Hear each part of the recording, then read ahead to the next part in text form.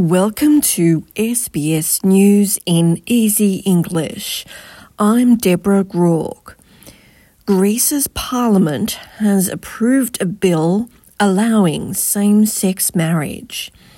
It is now one of the first Orthodox Christian countries to allow such unions. Supporters of marriage equality say it is a landmark victory in a country that is socially conservative.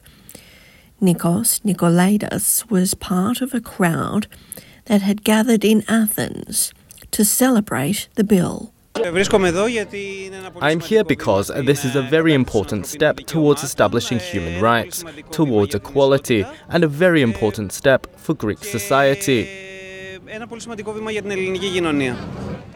A woman has died in floodwaters in northwest Queensland.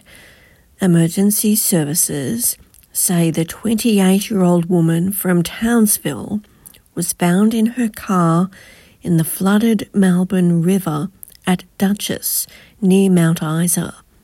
Queensland Police have launched an investigation into what happened. The federal government says it will provide more money to Ukraine as they fight Russia's invasion. The $50 million will go to the International Fund for Ukraine. The fund uses contributions from around the world to buy military equipment and provide other support. Prime Minister Anthony Albanese says Australia will stand with Ukraine for as long as it takes. Crews are testing gardens and parks across Sydney for mulch that could be contaminated with asbestos. Officials from the Environmental Protection Authority are also checking 7 schools to see if the contaminated mulch is there. EPA Chief Tony Chappell says there is no need for people to be worried. New South Wales Health advised very clearly that bonded asbestos, if undisturbed, does not present a significant risk.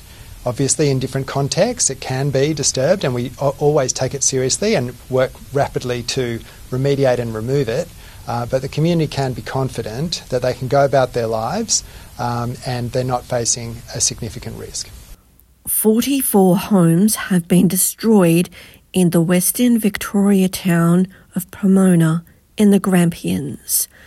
But that number could increase as residents return to assess the damage from a recent bushfire. Almost all of the fires sparked in Victoria on Tuesday are believed to have been started by lightning strikes.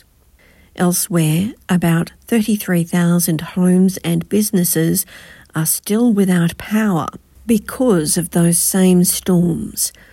Authorities say most will be reconnected to electricity by Saturday.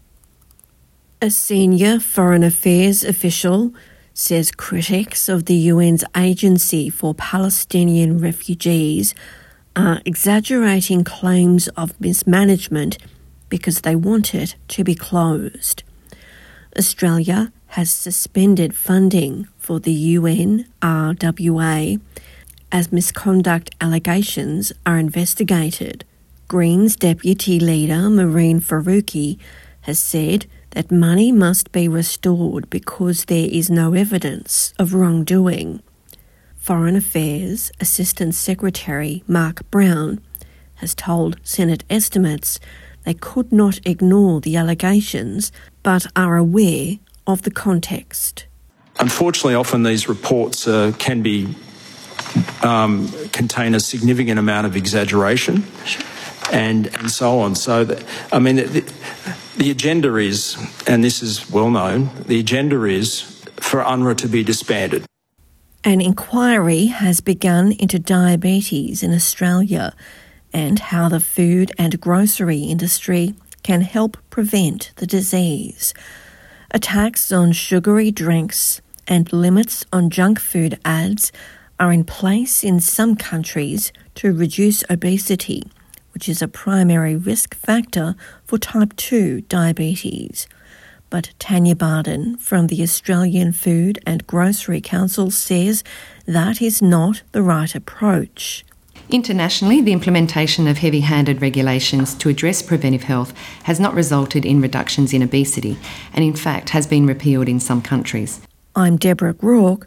This is SBS News in Easy English.